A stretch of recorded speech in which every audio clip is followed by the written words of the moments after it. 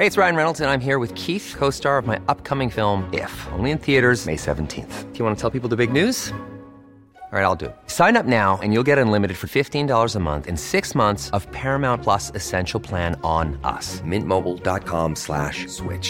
Upfront payment of $45 equivalent to $15 per month. Unlimited over 40 gigabytes per month. Face lower speeds. Videos at 480p. Active Mint customers by 531.24 get 6 months of Paramount Plus Essential Plan. Auto renews after 6 months. Offer ends May 31st, 2024. Separate Paramount Plus registration required. Terms and conditions apply if rated PG. Even on a budget, quality is non-negotiable. That's why Quince is the place to score high-end essentials at 50 to 80% less than similar brands. Get your hands on buttery soft cashmere sweaters from just $60, Italian leather jackets, and so much more. And the best part about Quince, they exclusively partner with factories committed to safe, ethical, and responsible manufacturing. Elevate your style without the elevated price tag with Quince. Go to quince.com/upgrade for free shipping and 365-day returns.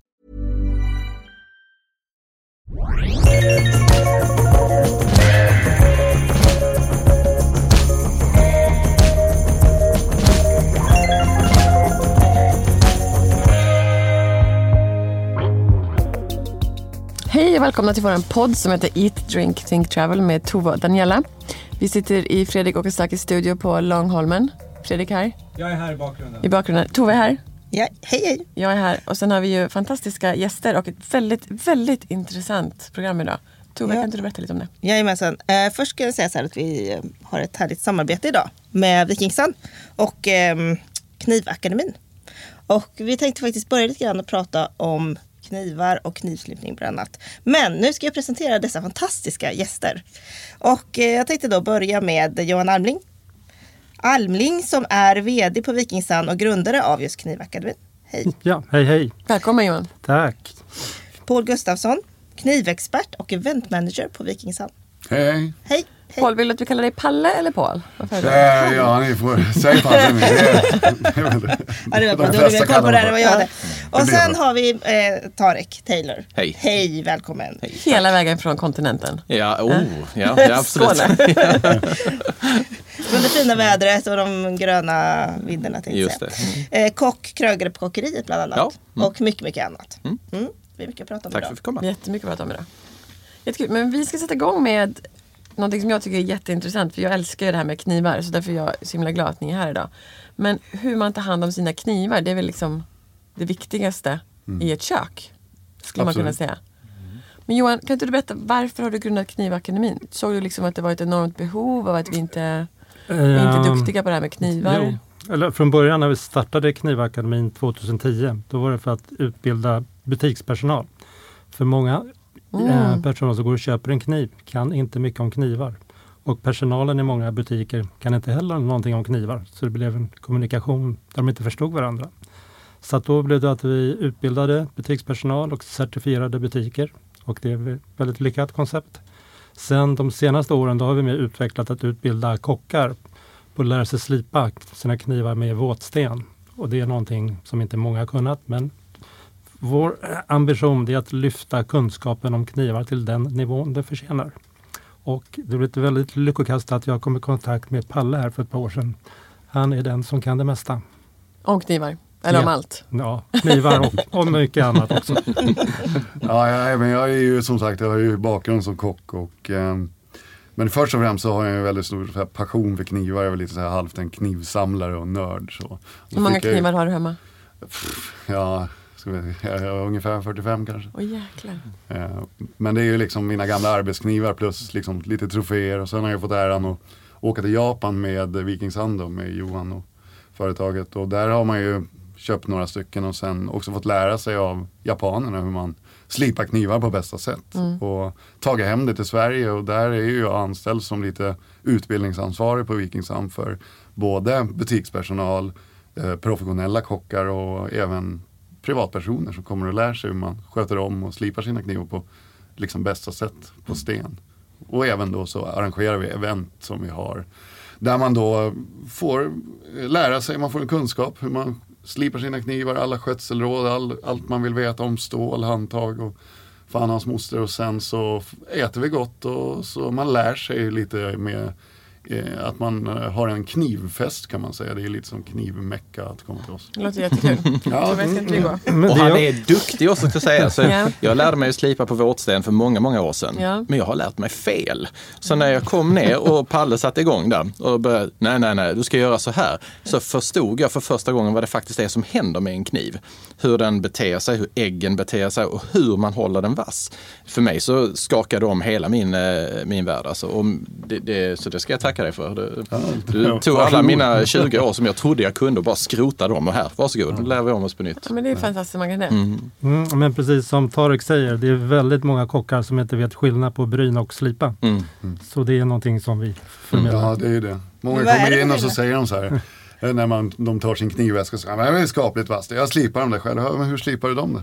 Ja, men jag har sån här brynstav eller pinne. Och då, liksom, där är det tyvärr så att det har ingenting med slipning att göra. Det är ju att man håller den sin ägg rak när kniven är vass. Och när kniven inte längre är vass och inte har så mycket ägg kvar, då måste den slipas. Det händer ingenting med brynstav. Du egentligen bara river sönder kanten. Vad använder man brynstav till då? Det är för att ställa äggen rak så att man håller den spikrak hela tiden. För att när den inte är rak, då kommer den till slut trassla sönder och gå av mot skärbrädan. Och många som liksom aldrig slipar och aldrig bryner, om man tar deras skärbräda och stoppar den i mikron så bara knastrar det. För att det sitter så mycket trasiga ägg där som man liksom har krossat sönder.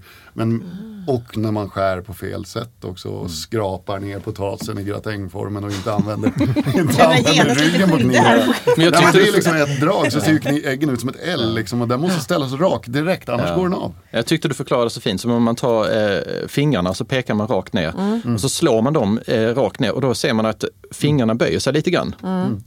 Och vad brynstålet gör det är att räta ut det igen. Precis. Så att man får en rak ägg. Annars skär man ju här, liksom. på sidan utav äggen. Så den istället... Men är det så med liksom alla typer av knivar? Absolut. Det spelar ingen roll om det kostar 35 kronor eller 15 000 spänn. Alla knivar ska brynas. Vilket stål den är liksom, eller vad man har för alla har ju ägg. en spikrak ägg och den ska man ju hålla minutiöst rakt hela tiden. Annars missköter man ju den. Liksom. Då krossar man ju. Det är som att ta bilen och köra den dutta den hela tiden in i en bergvägg. Den blir ju inte snygg i fronten liksom.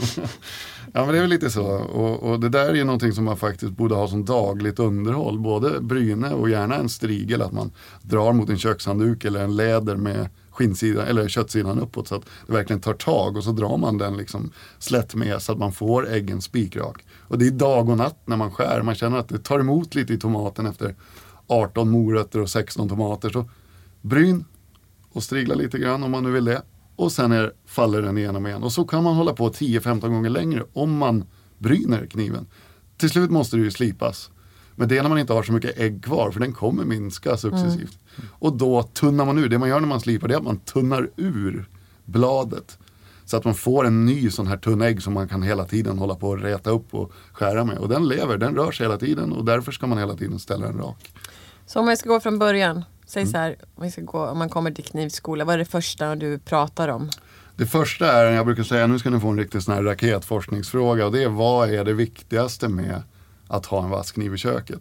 Många gånger så får man då svaret att man inte skär sig, att man, men det finns alla möjliga svar. Men det rätta svaret det är att det viktigaste med att ha en vass kniv i köket det är att få ett fint snitt när man skär. Så man skär av fibrerna. För då torkar fibrerna ihop istället för att de blöder i köttet. Och då torskar man ju allt det här nyttiga, allt det som faktiskt har med både färg och struktur och allting som ska vara i tomatskivan, det stannar kvar där i så mycket det går. Men skär med en slö kniv eller väljer en brödkniv till tomat till exempel, då river man ju upp snittytan. Och det är precis som att skära sig som människa. Vi blöder ju mer om vi bara river upp ett sår. Medan om vi gör ett fint snitt så är det nästan bara att liksom tejpa igen det. Plåster igen liksom. Ja, men plåster på så förblöder jag inte till akuten. Det är lite samma med tomaten, förblöder inte på vägen till fatet.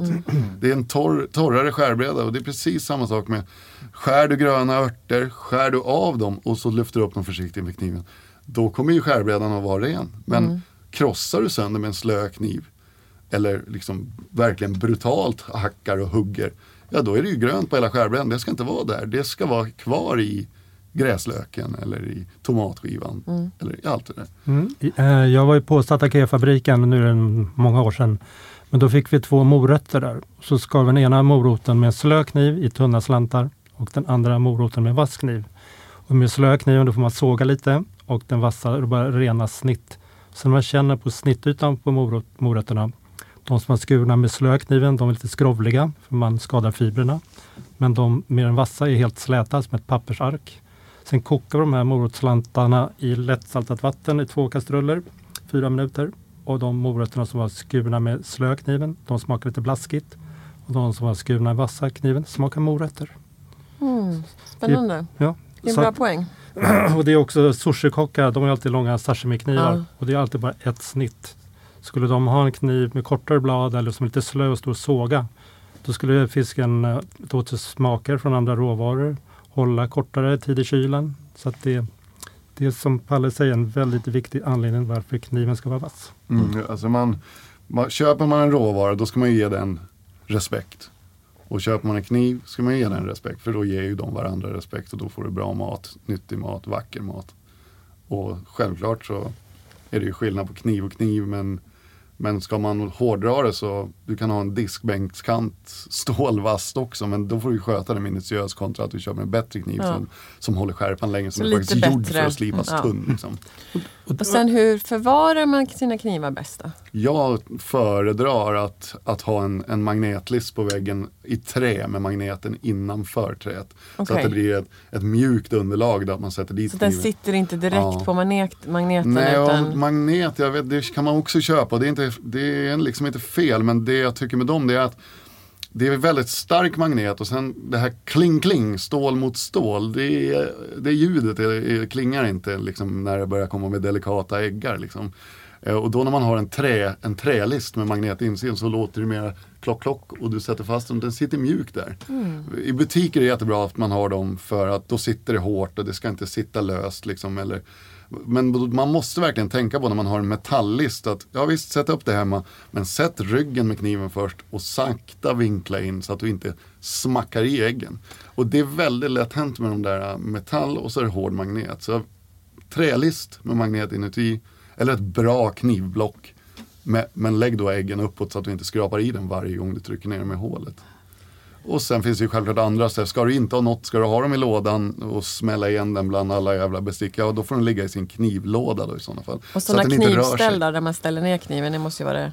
Alltså jag sämsta, tycker eller? ju tyvärr inte att de är bra, men om man ska ha ett sånt, köp ett bra sånt i ett mjukt trä eller en bra sån här ställ med sån här spaghetti som står rätt upp som man sätter ner en mjukt i där man gör minimal åverkan på äggen. Och i ett knivblock tycker jag att man ska trycka ner kniven försiktigt och inte med äggen neråt bara för att det är snyggare att handtagen står ut liksom på det sättet, utan sätt den då med äggen uppåt så att ryggen vilar mot träet och inte äggen. Äggen ska aldrig hålla på att täras på förrän man skär. Och då bibehåller man ju en ägg mycket längre och det är ju värdefullt att den håller så länge som möjligt så vi slipper gå och slipa. För varje gång vi slipar då tunnar vi ur kniven och tar bort lite stål.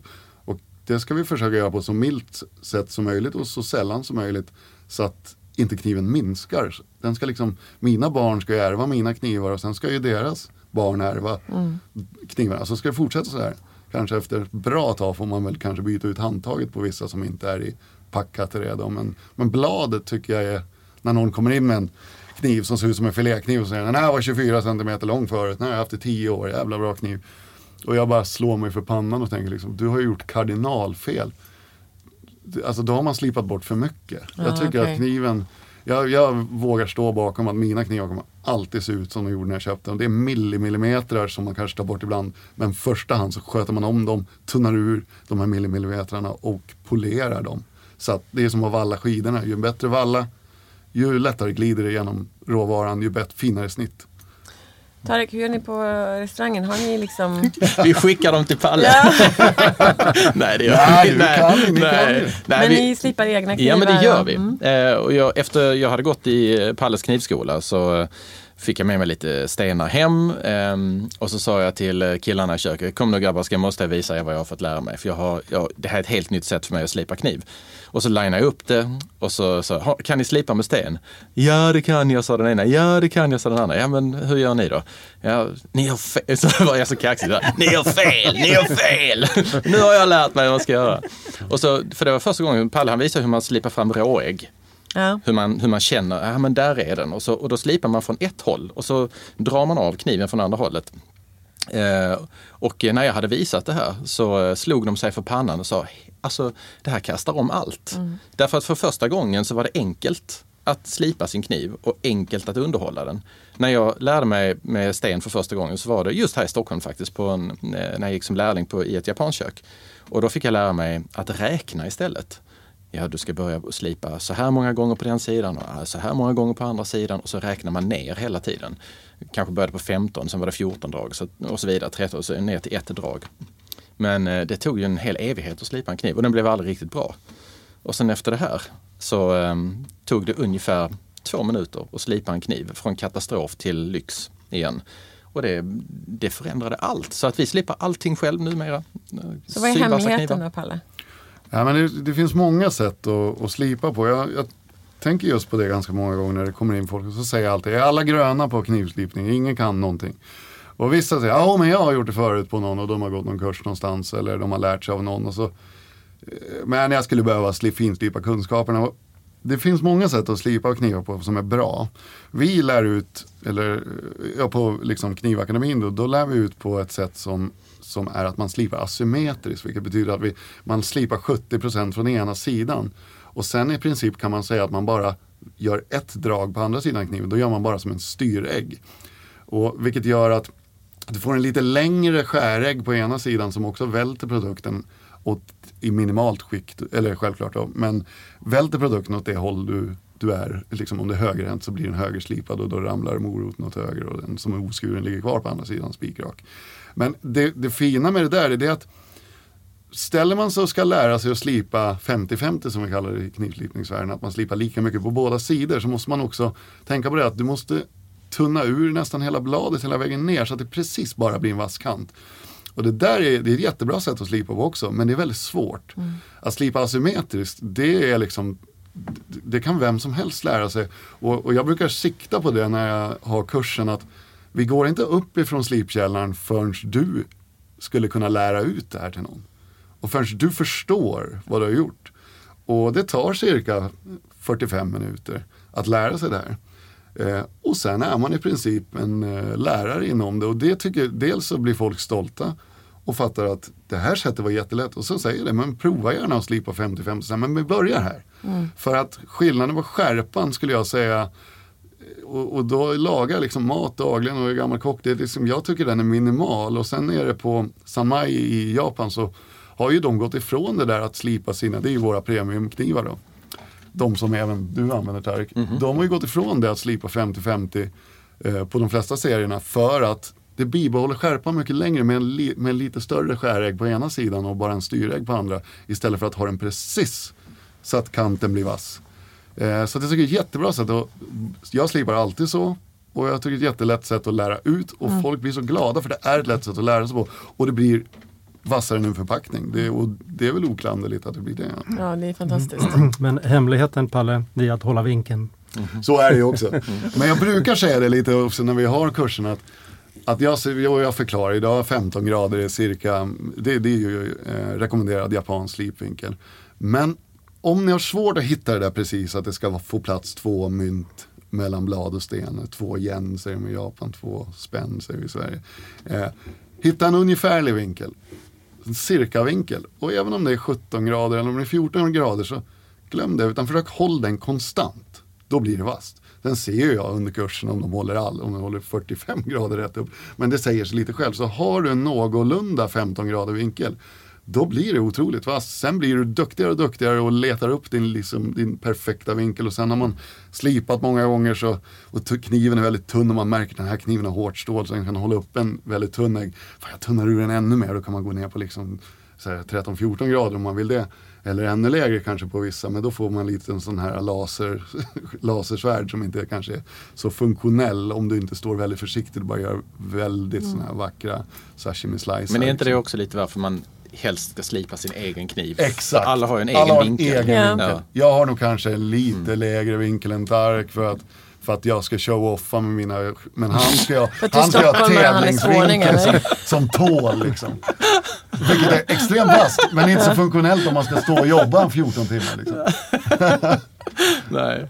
Men sen så ska jag också säga att Tarek, han blev lite nördig där, så att när när det var slipkurs där, så du var ju uppe på stenar som var liksom som att dra på en glasruta där. Ja, men då blir den för vass nästan. Ja, eller hur? Då fastnar den fastnar i brädan. Och det är inte så jättefunktionellt när man jobbar. Det är skitirriterande när man stå och jobba. Men jag vet att jag är snabbare här, men brädjäveln håller tillbaka kniven. Så. Kanske var det där som var hemligheten där när du vann den här Kockarnas kamp. Ja, jag vet inte. Jag tycker jag dummade mig mycket där med rättikan, men det kan bli bättre. Nej, men jag tänkte när vi ändå håller på lite med det där. Alltså, det finns ju olika typer av knivblad. Alltså, vi pratar knivar mer här nu. Och jag har ju varit i Japan. Och ibland ska jag gå till så här, köpa en kniv. Det är ju kul liksom, att kunna köpa det i Japan. Men jag förstår liksom aldrig riktigt skillnaden. Så jag köpte så här, någon sån här vanlig... som man kan liksom, diska diskmaskinen då. Rostfri. Finns liksom. det sådana kniv? Ja, jag tror det i alla fall. Inte i min värld. Nej, jag tänkte också vad har du köpt för kniv nu, Tove? Och någon så här med kolstål. Jag har också sån kniv ja, men det är skönt. Men alltså, vad är det liksom för skillnad egentligen mellan de olika liksom, kniv? En kniv med keramiskt blad, den kan det du finns ju diska i keramiskt maskin. blad och så finns det vanligt sån där mera rostfri stål. Så finns det ju så här kolstål och så här. Det finns väl någon gradering här hur fina de är och så, eller? Ja, men det är väl lite olika där. Alltså det finns ju knivar som vi sa tidigare. Det finns liksom diskbänkstål för 35 kronor och så finns det ju upp till hur mycket pengar som helst. När det kommer över skulle jag säga, vi säger 5-6 tusen och då börjar det bli lite sådär att det är någon speciell smed som har gjort det, men det är väldigt handgjort. Och då kan det ju kosta, vi har väl en kniv på NK som ligger på 200 000 liksom från Okishiba, men det är ju liksom ett samlarobjekt.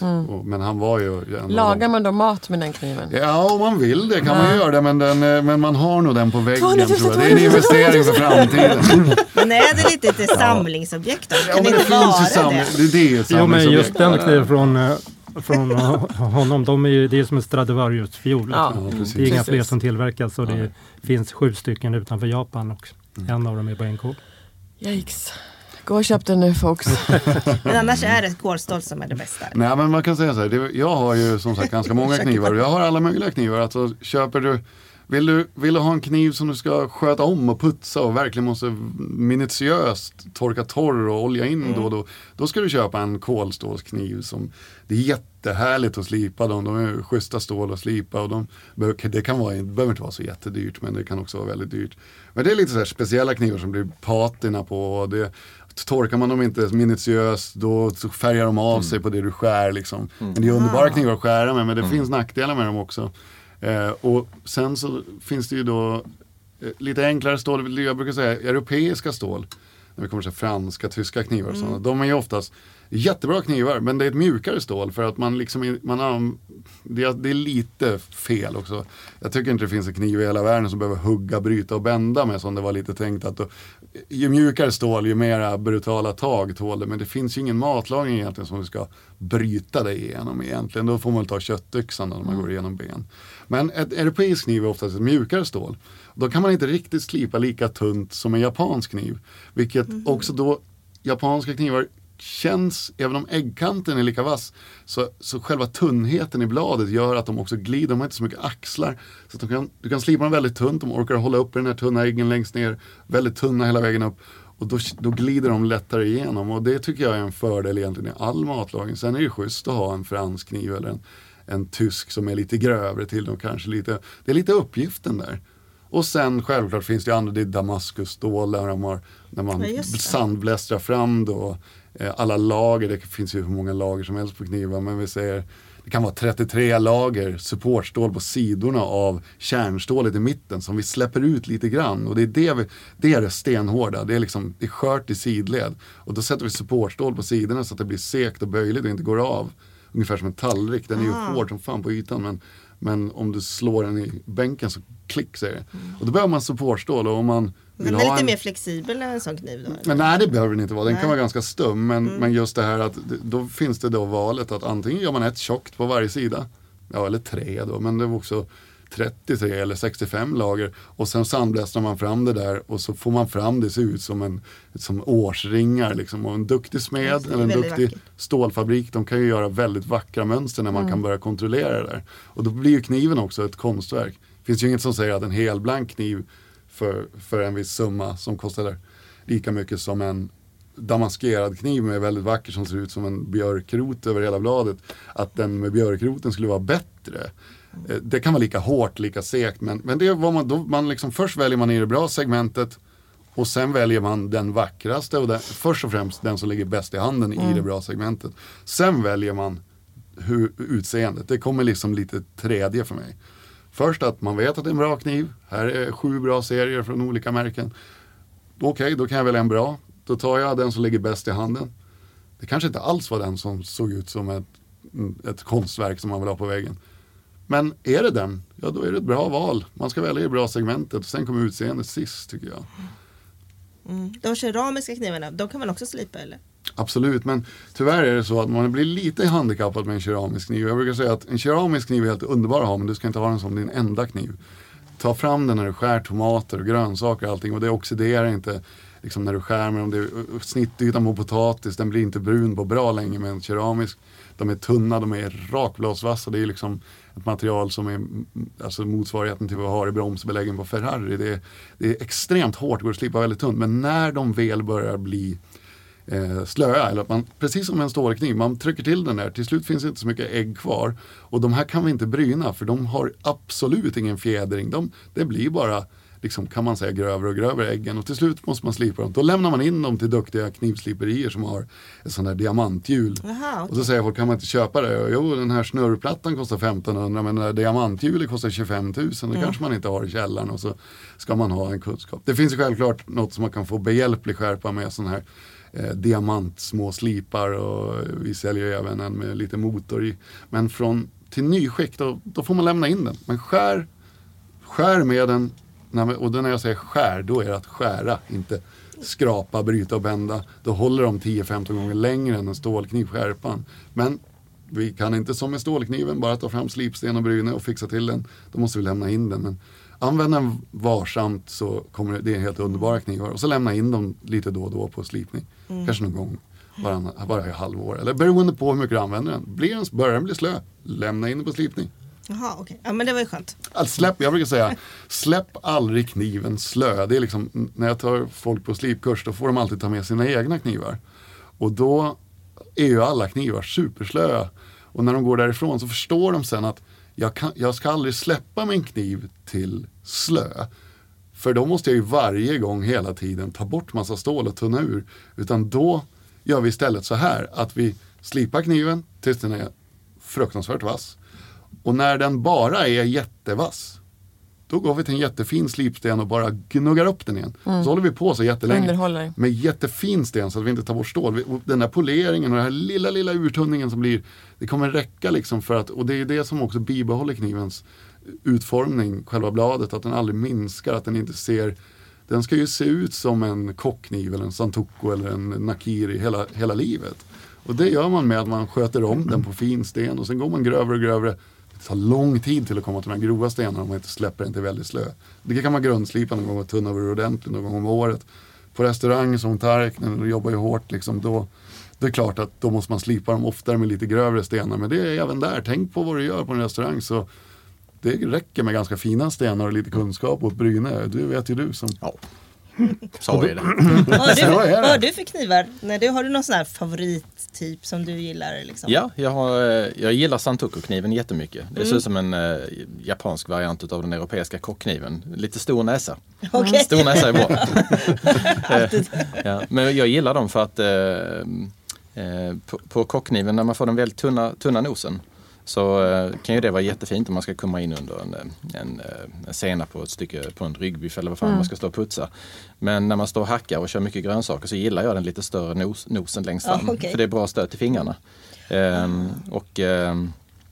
Jag för 5 år sedan, när Johan haffade mig på en bokmässa och frågade, ska inte du vara med i Knivakademin? Så, ja, visst, det kan väl vara.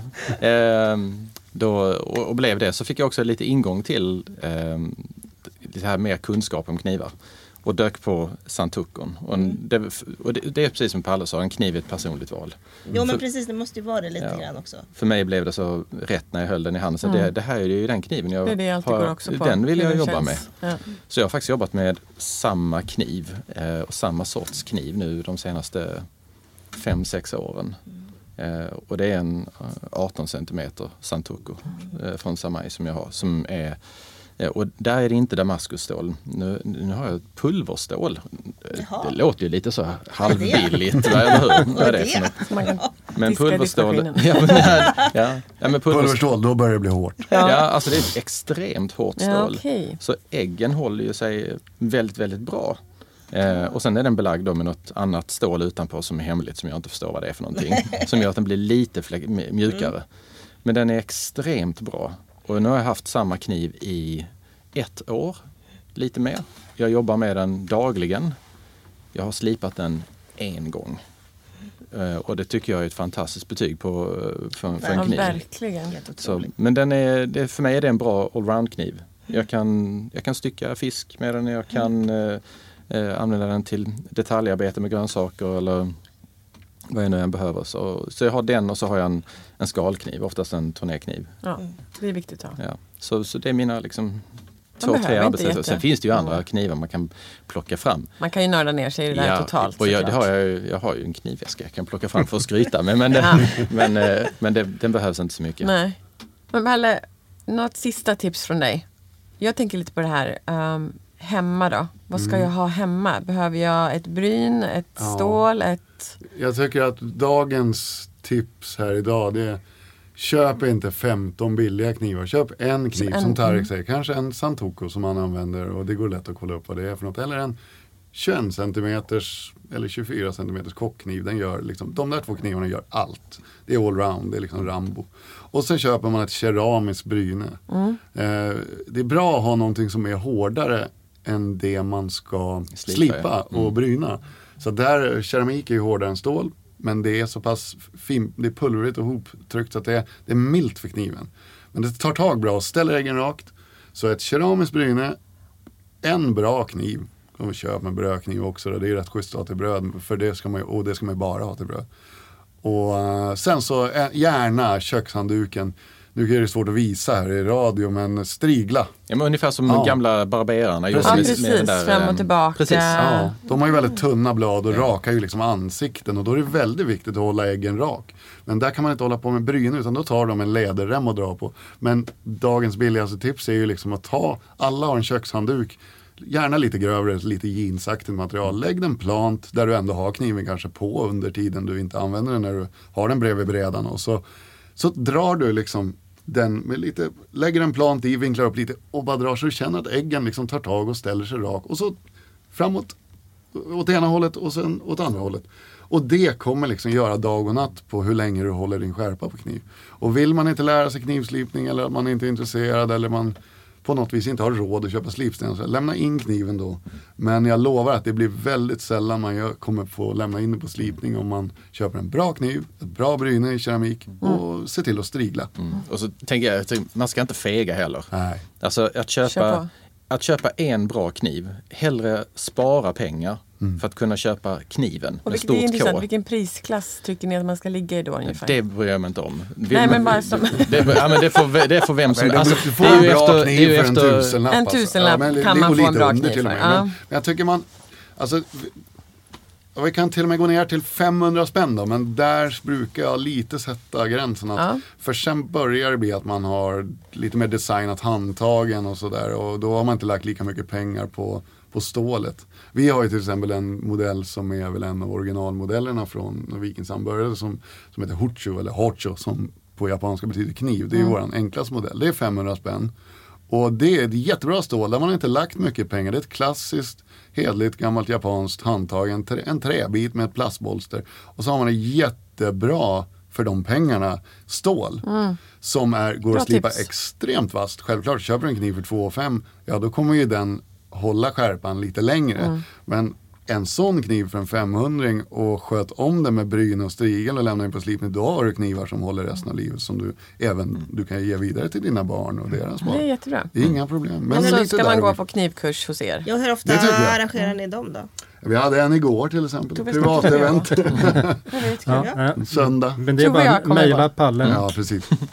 Vi anordnar liksom, vi skräddarsyr. Sen spelar ju vi in reklamfilmer och tar alla foton och vi är på mässor och gör allt själva. Så, men det finns luckor kanske en gång eller till 3, ibland fler på en 2 veckors period där vi kör större och mindre event för privatpersoner eller professionella kockar eller bara möhippa eller alltså vi har mycket samarbete med företag som vill göra liksom en sån här men istället för att åka go-kart med sina elektriker och snickare så kommer de till oss och så äter de japansk middag och lär sig slipa knivar och så istället för att spela golf eller åka ribbåt. Och det har blivit jätteuppskattat så vi har till och med perioder där man liksom har fått säga lite nej. Men det är helt magiskt att kunna få vara med för att alla går ju därifrån med en kunskap och det är först och främst det som jag myser åt. Någonting som är hållbart. Liksom. Alltså det är ju en hållbar lektion som gör att någonting du har, att du tar hand om det och det tycker jag är fantastiskt. Alltså allting som vi gör som är allt liksom. Som minskar vår konsumtion, för det gör ju det. Det är hållbart. Jag tycker att det är fantastiskt. Ett bra tips kan ju vara då om man jag vill ändå gå tillbaka till det där personliga valet. För många gånger så blir man förblindad av reklam och trender. Att nu är det en speciell kniv som alla ska ha för den är så snygg att ha i köket. Det där ska man släppa. Man ska gå till ett ställe som har ett bra utbud av knivar. Och så ska man inte fega. Utan man ska be personalen att få lov att hålla i knivarna. Man ska gärna få skära med kniven. Hur ligger den i handen? Många av de här väldigt designade knivarna är ju i ärlighetens namn inte speciellt sköna att jobba med. De är obalanserade framförallt tycker jag. Obalanserade, de är klumpiga att hålla i. Bladen känns inte rätt alltid. Så är man intresserad av att ha en kniv som man ska jobba med länge, som ska pryda köket där hemma, då ska man gå till en butik som kan och så ska man testa sig fram. Och hittar man någonting man gillar och inte har råd till den direkt, spara ett litet tag för den kniven kan ha resten av livet. Ja, men det är toppen. Jättebra. Tack så himla mycket för att ni är här. Det är fantastiskt kul att få jättekul vara med i en podd. Nej, men tack och bra tips och nu tycker jag alla ska signa upp för era knivklasser. Jag vill göra det. Absolut. Ja, det är så välkomna så. Ja. Bra. Men Tarek, du ska stanna och prata lite grann med oss. Ja. Vi har ju massa frågor till dig. Oj då. Ja. Vi ska sätta dig på hotspot. Jag trodde bara det var knivskola. Nej, men Johan och Pallen, ni får ju också självklart ni ska stanna kvar. Vara kvar. Ni kanske har något spännande fråga också. Vi flikar in. Ja, det låter bra. Och Fredrik förstås. Fredrik ser mest nöjd ut.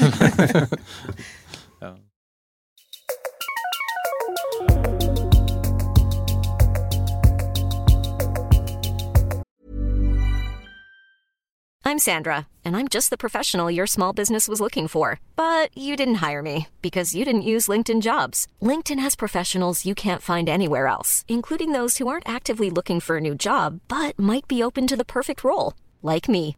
In a given month, over 70% of LinkedIn users don't visit other leading job sites. So if you're not looking on LinkedIn, you'll miss out on great candidates, like Sandra. Start hiring professionals like a professional. Post your free job on linkedin.com/people today. Ever catch yourself eating the same flavorless dinner 3 days in a row? Dreaming of something better? Well, HelloFresh is your guilt-free dream come true, baby. It's me, Keke Palmer. Let's wake up those taste buds with hot, juicy pecan-crusted chicken or garlic butter shrimp scampi. Hello Fresh. Stop dreaming of all the delicious possibilities and dig in at HelloFresh.com. Let's get this dinner party started. Hey, it's Ryan Reynolds, and I'm here with Keith, co-star of my upcoming film, If, only in theaters May 17th. Do you want to tell people the big news? All right, I'll do it. Sign up now and you'll get unlimited for $15 a month and 6 months of Paramount Plus Essential Plan on us. MintMobile.com/switch. Upfront payment of $45 equivalent to $15 per month. Unlimited over 40 gigabytes per month. Face lower speeds. Videos at 480p. Active Mint customers by 531.24 get 6 months of Paramount Plus Essential Plan. Auto renews after 6 months. Offer ends May 31st, 2024. Separate Paramount Plus registration required. Terms and conditions apply if rated PG.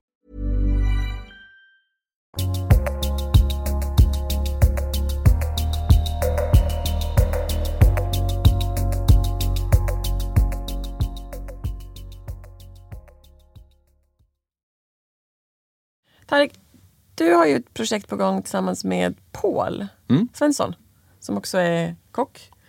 Vi tänkte att vi skulle prata lite om det, för det är ju det som kanske är främst på tapeten för dig just nu.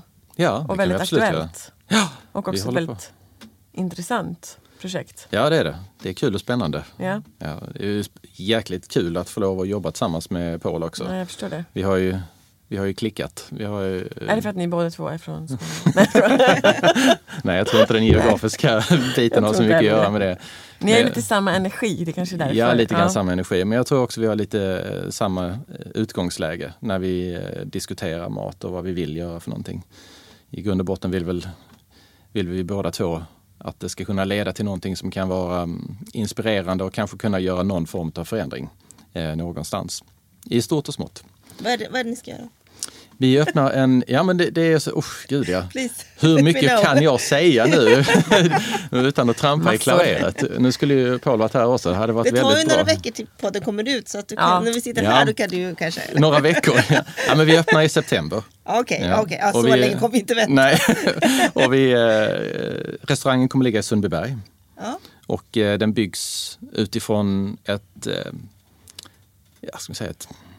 helhetstänk runt omkring miljö och påverkan.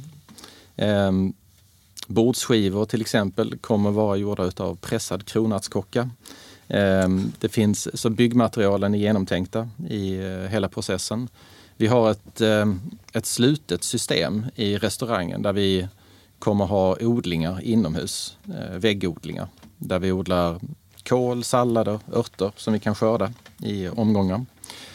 Där allt spill från köket går till en varmkompost. Där vi sedan använder varmkomposten för att göra en näringslösning som återgår till odlingarna på väggen. Så att det är ett cirkulärt system i det. Det kommer vara vi har definierat det som modern lanthandel. Och vi har kallat det Paul Taylors lanthandel. Ungefär som vi har gift oss lite grann. Och det har vi väl gjort i med detta här. Man kan faktiskt på Instagram gå in och titta på kontot och se vad som händer. Ja, kan man? Ja, Paul Taylor lanthandel. Ja, det heter det bara så enkelt. Det är så enkelt. Ja. Okay. Ska vi följa på en gång? Ja, och tanken är att det ska kunna tillföra till området någonting nytt. Till den här restaurangen så kommer det också vara kopplat torghandel. Vi ska försöka att göra en copy-paste på bondens marknad. Där vi står till tjänst med försäljningsplatser till de lokala producenter som kan få lov att komma dit och sälja sina grönsaker och sina produkter och göra det gratis.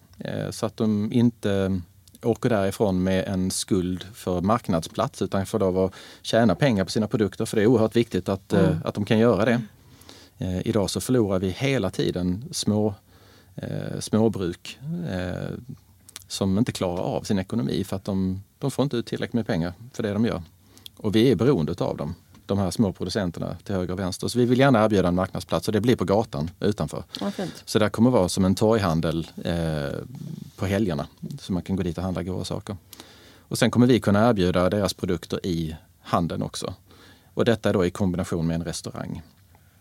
Och tanken är att vi ska också erbjuda förberedda råvaror. Även om man har den här romantiska tanken om att det skulle vara så mysigt att pulsa runt i en lanthandel där man ser allting från scratch och så går jag hem och tvättar rotfrukterna och lagar mat själv på det. Så förstår vi att vi befinner oss i en annan verklighet idag. Folk är stressade, jobbar hårt och mycket och har lite tid hemma. Så då tänkte vi att vi tar det ett steg längre. Så vi förbereder väldigt mycket. Man kan komma in och plocka färdiga grejer och förbereda saker och ta med sig hem och så vidare. Och sen funkar det lite grann som ett serviceinstitut också för huset som det ligger i. Så att de ska också kunna komma nära. Och sen blir det lunch och frukost. Så vi öppnar 7 på morgonen. Ja.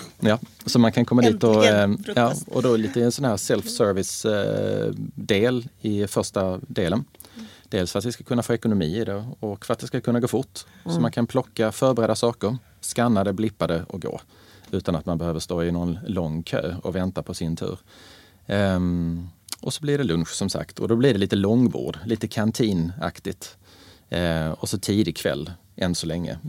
Just nu så är det planerat att vi ska öppet 7 dagar i veckan. Från 7 på morgonen till 7 på kvällen. Och så en skön uteservering. Ja, nice. Och då har vi fått till, det var dyrt men det var det värt, öppningsbara fönster från golvet upp så att restaurangen kan bli lika mycket ute som inne när vädret tillåter. Så det här är väl lite så inboxat det jag kan säga nu. Det är mycket, mycket mer kopplat till det som vi håller på att jobba på. Men jag tror inte jag ska säga mer nu för då kanske jag lovar mer än vad vi kan hålla. Jag tycker en ganska fin bild tycker jag av det och vi ser jättemycket framåt det. Men det är ditt första projekt uppe i Stockholm? Ja, det är det. Ja. Så det är ju spännande. Ja, det är jättespännande. Det är helt fantastiskt kul tycker jag. Jag älskar ju Stockholm. Jag tycker det är en fantastisk stad. För visst är det så att det finns en liten, vi har pratat med Daniel Müller om det här också, att det finns en liten gräns nästan mellan Skåne och Stockholm. Att det inte det är så här, det finns Skånekockarna och så finns det Stockholmskockarna. Nej, men vet du vad, jag tror det handlar om att man kanske har upplevt sig som lillebror till stora Stockholm och så ska man ta på sig den där kaxiga rocken och säga, stockholmare, det är skrikiga fiskmåsar säger man i Skåne och sen så säger man i Stockholm, det är de bräkiga bönderna, halvdanskarna där nere liksom. Men sanningen däremellan är ju, tycker jag, väl lite annorlunda. Jag har aldrig mötts av någon, jag vet inte, översittarattityd i Stockholm. Jag hoppas jag inte har mött någon med någon sorts bräkighet där nere som har kommit ner. Men det har funnits en... Men det är någonting som sitter kvar. Ja, men jag tror lite grann så. Ja, jag tror det är lite grann så ändå, tyvärr. För det känns som att det börjar luckras upp för det finns ju ingen anledning. Vi är ju ett litet land. Ingen som helst. Det känns lite så här, ibland händer det saker i Skåne och då händer de bara där och sen händer det bara saker här. Att det är liksom inte så överbyggande på något sätt. Jag tror det är så att Malmö har Malmö, Göteborg, Stockholm är alla storstäder som är ganska isolerade. Det är ganska långt avstånd, rent fysiskt avstånd emellan. Och så har vi då Köpenhamn på andra sidan sundet. Ja. Malmö och Köpenhamn har länge haft en ska vi säga, nästan som en osynlig gräns att vi samarbetar inte. Ändå är vi extremt nära varandra. Det tar 20 minuter över bron och så är jag i Köpenhamn. Det är ju ingen tid. Nej. Jag skulle kunna pendla varje dag. Och många gör ju det. Men det där samarbetet mellan kockar Malmö och Köpenhamn, det har nästan inte existerat. Tyvärr. Och lika så har det varit mellan Malmö och Göteborg har jag upplevt och Malmö och Stockholm. Jo, finkrogar. Krogar med ambition. Krogar med ambition hittar andra duktiga kockar och så gör man gästspel och man gör några få samarbeten.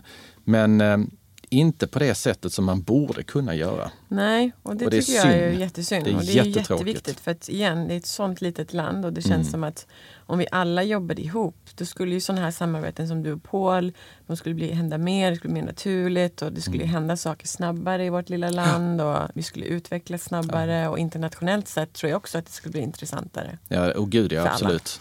I Danmark då som jag har lite grann som ett, måste ändå säga att det är ett litet föregångsland när det gäller just de bitarna. Också, eller hur, Tove? Absolut. Ja, så där har man ju de här träffarna och kopplingarna krogar emellan var de än befinner sig. Vad som är på Jylland eller Fyn, det har ingen betydelse. Nej, och de är väldigt connected. Ja, man strålar samman och man har seminarier, man har matlagningsevent, man berikar varandra med kunskapen och man gör det med vetskapen att det här handlar inte om att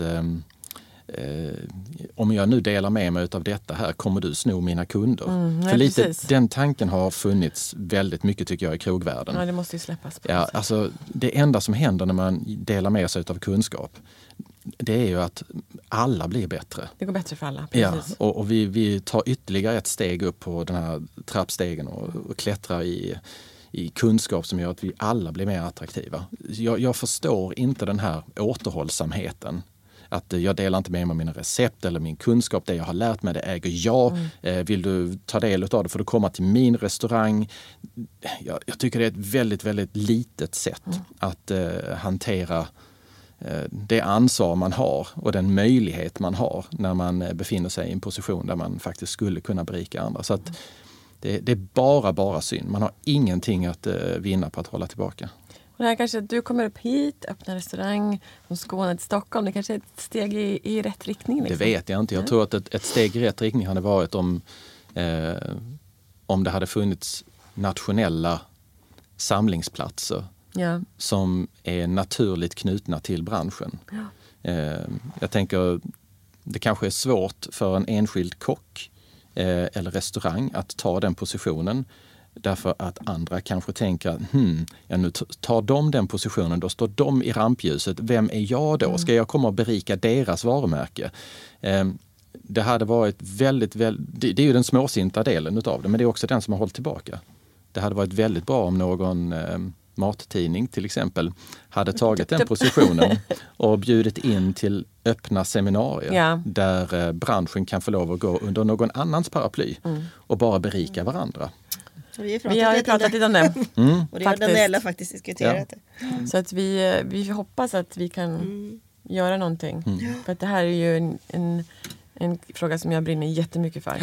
Jag tycker ju att det är så synd att vi inte har den sammanhållningen som de har i Danmark till exempel, för att ta det exemplet. Då. Exakt. Och jag tror att vi som matstad eller matland ibland vi hamnar långt ner på listor för att vi inte har det, och skulle vi jobba tillsammans så tror jag att vi skulle få enorm uppmärksamhet och kunna vara ett föredöme, och det finns så mycket duktigt folk och jag vill bara att alla ska samlas och liksom bli ett. Ja. Så att, jag tror att vi ska diskutera. Men när vi arrangerar det, lovar du att komma då? 110%. Och hela min personal och alla som jag någonsin skulle kunna dra samman till det. Det finns ju en del sådana projekt. Alltså Malmö Cooking till exempel, som Titti Kvarnström och några andra startade. Jo, det är ett bra exempel, för att vi fick inga inbjudningar. Alltså det blir så litet och det blir så lokalt, men det är ett underbart projekt. Ja. Det är fantastiskt. Det är en jättefin sak. Jag önskar bara att man kanske kunde ta det ett steg vidare och säga, varför inte kalla det Sverige Cooking? Och se hur många kan vi få samman. Det hade varit fantastiskt roligt att få lov att komma in i någon annans kök och tankegång och så få dela med sig av det man har själv utanför. Jo, men också bara så här, inte fokusera på kanske en sak. Det är inte bara kvinnor i köket, eller det är inte bara Skåne, det är inte bara Stockholm. Kan det inte bara förhandla om mat? Vi kan lyfta så mycket saker. Och service. Ja, men och typ service, och inte glömma bort att det finns ju alltså nu är jag, för att jag är i servicesidan, men att det finns ju en servicesida som behöver bejakas och lyftas, och jag är ju elever på båda sidorna, som man ska liksom tänka på allt det där. Jag tycker det är nog den största skammen som har skett. Det blir ju alltid någonting som faller i kölvattnet. När kockar får väldigt mycket uppmärksamhet och allting handlar om mat, så glömmer man den andra sidan. Ja, och det får man inte göra. Serviceyrket får inte bli decimerat till att man är tallrikstaxi. Nej. Det är fan inte det handlar om. Nej. Det är ett stolt, fint yrke. Och det är många som har liksom inte anammat den biten tillräckligt mycket. Det är jätteviktigt. De som går på golvet är vårt första ansikte utåt, och de ska lysa i all sin prakt, precis som köket ska göra. 100%. Så många människor i serviceyrket som har räddat en middag för gäster som kanske har kommit dit och någonting har hänt och man inte varit nöjda med någonting, eller det är något annat, och så finns de här människorna där som liksom serverar och liksom hjälper till, och som bara kan få en att komma därifrån och vara helt så bara, gud vad bra det här var. Nej, det är jätteviktigt, och vi jobbar hela tiden på att försöka lyfta det, och det är jätteviktigt. Men Tarek, det är jättebra att du tar upp det faktiskt, tycker jag. Också för att det finns ju, nu kommer vi in på Toves favoritämne. Det finns ju inga tv-program som handlar om service. Det handlar ju bara om kockar. Sant. Ja. Synd och skam. Och menar, du har varit med i Kockarnas kamp. Där du tog hem allt, skulle man väl kunna säga, eller? Nej, det gjorde jag inte. Men, lite ödmjukt sagt. Nej, verkligen inte. Nej, absolut inte. Det hängde på ett hår flera gånger. Men det gick ju bra denna gången. Ja. Så. Och Tove gillar ju verkligen... Ja, och Fredrik gillar han sitter där lite utan mikrofonen. Vi båda två är lite så här tv. Vi tycker det är kul med de här tv-programmen, även om det, man kan tycka vad man vill om det. Men hur kom det sig att du, för jag kommer ihåg att när det började då, så skulle de introducera dig. Och jag kommer fortfarande ihåg det här, även om då sa du någonting om att så här, men jag har aldrig varit med i något sånt här. Och det var så här, hur ska det här gå? Jag förstår ingenting. Men det var första gången jag tävlade. Men det var verkligen så. Det är första gången jag tävlar, hur ska det gå? Ja, men det visste jag inte. Nej, men det var så roligt att det gick så bra liksom. Jo, det var, absolut. Du måste ju själv ha blivit förvånad. Jag blev faktiskt väldigt förvånad att det gick så bra, för att vara ärlig och säga. Det hade jag ingen aning om att det skulle göra. Men har man aldrig provat tidigare, och det kanske är lite så brist på självförtroende och brist på tid, att jag inte har gjort det. Nej. En gång i tiden så drömde jag om att vara med i Årets kock. Men då hade jag och Jonas vår restaurang. Och det fanns ingen tid till att träna eller sätta samman någonting som skulle iväg till Årets kock. Jag vet att jag gjorde ett recept vid ett tillfälle, tog en bild och skickade in det. Men jag skickade in det en dag för sent så att det kom inte med. Och det var min enda ansträngning att vara med i den tävlingen. Som jag annars tyckte var fantastiskt kul och spännande. Jag är ju precis som alla andra. Jag älskar ju att se upp till andra kockar. Jag har massor med hjältar i Sverige som är fantastiskt duktiga. Men att en dag kanske stå där liksom sida vid sida och tävla med någon, det var ju otänkbart tyckte jag. Alltså, jag har aldrig vågat tidigare. Så nu när chansen kom så tänkte jag, whatever. Nu får jag sluta vara feg. Alltså nu måste jag försöka. Så var det roligt att vara med? Ja, det var fantastiskt roligt att vara med. Av flera olika anledningar. Dels var det otroligt häftigt att få lov att träffa de här underbara människorna som jag fick vara där med. Och det låter som en jävla klyscha. Ja, vi var tillsammans, vi blev så goda vänner, bla bla bla, allt det där. Men det var verkligen så. Alltså de är helt fantastiska. Och vi har haft mycket kontakt och vi har träffats flera gånger. Och det är fan en ynnest att få lov att ta del av någon annans liv och engagemang på det sättet. Och sen har man så få tillfällen där man får lov att träffa andra nördar. Och sitta och snacka mat och laga mat tillsammans och prova deras grejer. Och de fick prova mina saker. Och det var sånt fantastiskt utbyte. Jag var flög på små rosa moln hela tiden med det där. Och sen älskade jag tävlingsbiten. Jag upptäckte att det fanns en liten tävlingsjävel i mig. Och jag har fortsatt med det där med tävlingen, fast med ostrontävlingar. För det är, liksom det är som ett sprintlopp varenda gång. Ostronöppningar då? Ostronöppningar. Ja. Kul. Och sådär. Och nu är det SM på lördag. Jaha. Så nu ska vi dit och... Ska du tävla? Ja, absolut. Jag får fasiken. Ja, det får vi följa här. Jag ställde upp i Göteborgsmästerskapen för några veckor sedan. Och gick det då? Jo, gick bra. Ja. Vi är ju duktiga i Sverige på ostronöppning. Ja. Jag tror vi har väl vunnit i VM och NM. Ja, gud, ja, absolut. Ja, absolut, ja. Nej, det gick bra nu just där i Göteborg, där vann jag. Och sen så förra året i SM var första gången jag tävlade liksom i en sån tävling. Då kom jag tvåa till semi. Men då var jag så lycklig att jag hade kvalat mig dit så jag slarvade bort finalen. Det ska jag inte göra detta året, hoppas jag. Men, vi håller tummarna att det går bättre då. Ja. Ja. Men tillbaka till det, ni två gillar tv-program. Du gillar inte tv-program, förstår jag. Jag är Du är kluven. Eller nej, jag är inte kluven. Nej, jag tycker att kock-tv generellt sett glamoriserar våran bransch på ett sätt som gör att våra elever... Jag har ju ett stipendium som delar ut priser till restaurangelever varje år med DNs hjälp. Ja. Som heter Framtidsdraken. Och jag upptäckte ju att när jag satt och intervjuade de här eleverna, framförallt har jag skapat det här stipendiet för att jag insåg, när jag gjorde Bocuse d'Or i Sverige med Tommy Müllermäki, att alla elever som vi då hade med, de kan inte så mycket för att de får inte tid att gå ut och äta och träffa krögare. De har inte råd med det här. Det finns inga connections mellan restaurangvärlden och restaurangskolan. Så att jag ville hitta ett sätt att överbygga det. Ett sätt var då att få de här fantastiska krögarna och skänka middagar till mitt stipendium, vilket de gör, vilket jag är oerhört tacksam för. Och att de är på plats och tar hand om eleverna som är deras framtida arbetstagare. Så att det blir ett möte där. Men det som jag insåg var ju att när jag satt och pratade med dem, vad vill du bli? Alltså tv-kock känns ju riktigt kul att bli liksom. Och då fick jag nog lite ett agg mot det här, eller lite så här, gör man i gammal restaurang, det är ju inte som på tv. Och liksom, man hackar ju inte lök på tid och får en medalj. Men kan man inte ha det som lite mål då? Att man tänker så här, att om jag blir en riktigt bra kock, alltså man börjar där och sen om jag vill bli tv-kock så kan man väl bli det sen vad gör man vill. Sen. Jo, man ser vad man vill. Jag lägger ingen vikt med det. Men jag tycker bara att för våran branschs skull så kan man inte gå in och tänka att man ska bli tv-kock. För att vi behöver ju kockar som sliter 16 timmar om dagen. Det är ju slitigt att vara kock. Slitigt att vara restaurangchef. Absolut. Och det är det som jag vill att folk ska förstå. Att det är slitigt. Ja. Jag menar att det finns ingen glamour. Det är inte slitigt att vara kock. Nej. Det är fan en ynnest att få gå till jobbet varenda jävla dag och se till att andra människor har det underbart. Jag tycker också det. Jag tycker också det är en ynnest. Jag har jobbat hela mitt liv i den här branschen. Men jag vill inte vara på tv och stå och säga att så här är. Det gör man ju inte, hoppas jag. Men jag tror att det lockar ändå fler folk in i... Alltså, ja, fast jag tror att när de inser att hur mycket jobb det är då, sen bara boom, boom. Jag älskar när ni sätter igång det. Det här är så roligt tycker jag. Alltså, nej, men jag vet inte, jag tycker bara att det finns ett bortfall på 40% av alla restaurangelever. Ja. Men då kan man ju dra en parallell tillbaka till när jag gick ut restaurangskolan för 30 plus år sedan nu. Då var bortfallet lika stort som det är idag. Det har inte skett någonting i den biten. Utan jag tror det är så här att den grundutbildning som vi har i skolan, den är inte tillräcklig för att rusta dem för yrkeslivet som kockar. Och jag tror mindre på att media... Eller servis också. Nej, men jag tror faktiskt, ja precis, precis, servis också. Jag tror mindre på att det skulle vara media som har lurat in dem i någon sorts fantasivärld.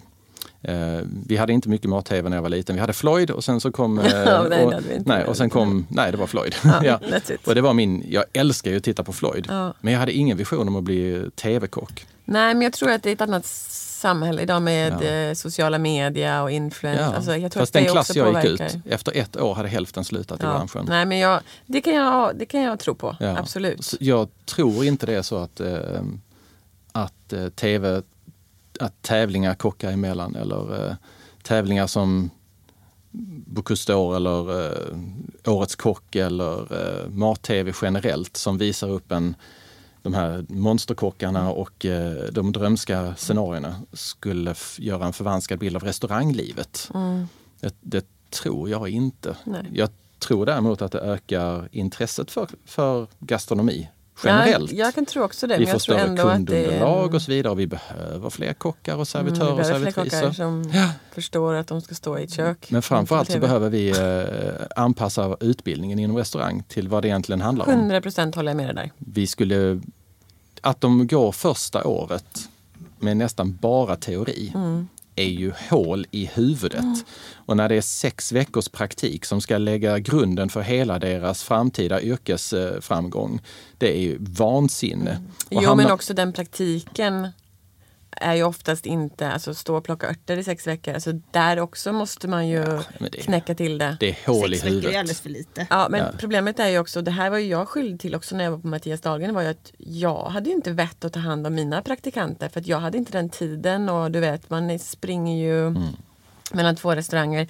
Ja, men putsa glas, det blir jättebra, där kan du stå. Vad fan vad var jag för inspiration? Jag var ju kass. Nej, jag tycker vi skulle gjort som i Danmark. Nej, alltså i Danmark har man en lärling i 1 år. Och de får en lön, de får gå in på schema. Så är Tyskland också. Och så praktiskt yrke kan man inte lära ut teoretiskt. Nej, och man kan inte förlägga en praktisk utbildningen till en praktikplats där det inte finns någon som har tid att ta hand om dem. 100% håller med dig. Vansinne. Det tv-grejen kan vi agree to disagree om, men där håller jag med dig. Ja, absolut. Nej, men jag kan inte dra parallellen mellan avhopp från restaurang till tv-program. Däremot finns ju drömmen för många att bli influencer eller bli katastrof. Eller ha en podd. Och att man ska kunna tjäna pengar på det eller bloggare eller vad det nu än ska vara för någonting. Alltså det här mediala är ju en stor del idag för väldigt många. Men då, för att slå hål på den här poddgrejen, jag tror vi har jobbat i det här yrket hela våra liv. Så att, nej, det var inte riktat mot er på något sätt. Jag säger bara att det vi gör, det är ju många som skickar ut det till alla som är där ute. Och jag menar, förr eller senare, allting svänger ju. Om 10 år så är det väl någonting annat som... Jo, men så är det ju. Men jag vill bara... Jag tycker att jag älskar min bransch och jag vill att den ska vara... Den kommer aldrig försvinna. Nej. Men som vi pratar om här, kockar är ju liksom ett jätteintressant yrke för många yngre. Men på 50-talet, då kunde det vara en liten notis i tidningen. Ett lastfartyg sjönk utanför norska kusten i natt. Hela besättningen på 12 personer omkom, samt 2 kockar. Kockarna hade ingen värde alls. Det är lite... Idag hade det varit tvärtom. Idag hade de ju vänt på den där artikeln. Du, vi ska avsluta med en sak. Men Tarek, jag tänkte, kan inte du ge oss ditt bästa Skånetips just nu? Oj, kom. Det är mitt Skånetips. Kom ner till Skåne. Vi älskar ju Skåne. Så. Ja, jag ska ju typ bli halvskåning nu. Ja, du är så hjärtligt välkommen. Ja. Och jag har skaffat lägenhet i Stockholm. Nej, men titta! Så där. Vi har redan börjat överbrygga gränserna. Vi är båda två så här lite... Vi möts. Stockholmsskåningar, nu kan man säga. Nej, men det fina med Skåne är väl att, precis som i Stockholm, det finns så mycket att se. verkligen. Ja, det... Och äta och dricka. Ja, gud, ja, absolut. Och ta sig ut på landsbygden och upptäcka Malmö. Man behöver inte skottväst på sig i Malmö. Nej, det är lugnt och fint. Bra att du förklarar det för oss rädda stockholmare här uppe. nej, men det sägs ju så mycket som är så fånigt till höger och vänster. Men det är en lugn och fin stad. Och det är fint. Och det finns mycket gott att äta och dricka. Ja. Och just nu är det blommade. Det är väldigt fint. Våren har kommit på riktigt. Du, tack så himla mycket för att ni alla kom. Det var jättekul. Och Palle, så himla duktig som du är. Tycker jag alla ska gå och ta en knivkurs med dig. Jag skulle vilja annonsera en grej. Vi på Vikingsand och i regi av Knivakademin kommer ju anordna Chef's Night 3-4 gånger om året. Där vi då bjuder in alla egentligen intresserade och först och främst kockar då, att komma till oss, och så har vi liksom, det är lite mini-kockarnas kamp och man får mäta kraft, men även botanisera i både liksom de senaste knivarna på marknaden, käka lite gott och ta någon pilsner och bara tillsammans liksom höja kunskapen inom. Får jag komma då fast jag inte är kock? Du får jättegärna komma, du får VIP-biljett. Fan, det bara kockar som får göra roliga saker. Kostar en spottstyl, så jag tycker alla kockar kom. Datum är inte satt där, men det kommer. Okej, jag kommer. Det blir bra. Välkomna. Ja, bra. Och man googlar in där på Vikingsand och så kontaktar man bara er där. Så. Jajamän. Jättebra. Tack så himla mycket. Tack för idag. Jättekul, tack. Hej. Supertack. Hej.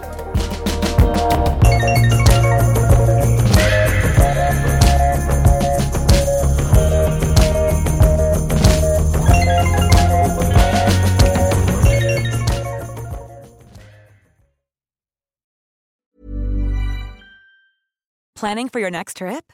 Elevate your travel style with Quince. Quince has all the jet-setting essentials you'll want for your next getaway, like European linen, premium luggage options, buttery soft Italian leather bags, and so much more. And is all priced at 50 to 80% less than similar brands. Plus, Quince only works with factories that use safe and ethical manufacturing practices. Pack your bags with high-quality essentials you'll be wearing for vacations to come with Quince. Go to quince.com/pack for free shipping and 365-day returns. Hold up. What was that? Boring. No flavor. That was as bad as those leftovers you ate all week. Keke Palmer here, and it's time to say hello to something fresh and guilt-free. Hello Fresh. Jazz up dinner with pecan-crusted chicken or garlic butter shrimp scampi. Now that's music to my mouth. Hello Fresh. Let's get this dinner party started. Discover all the delicious possibilities at hellofresh.com.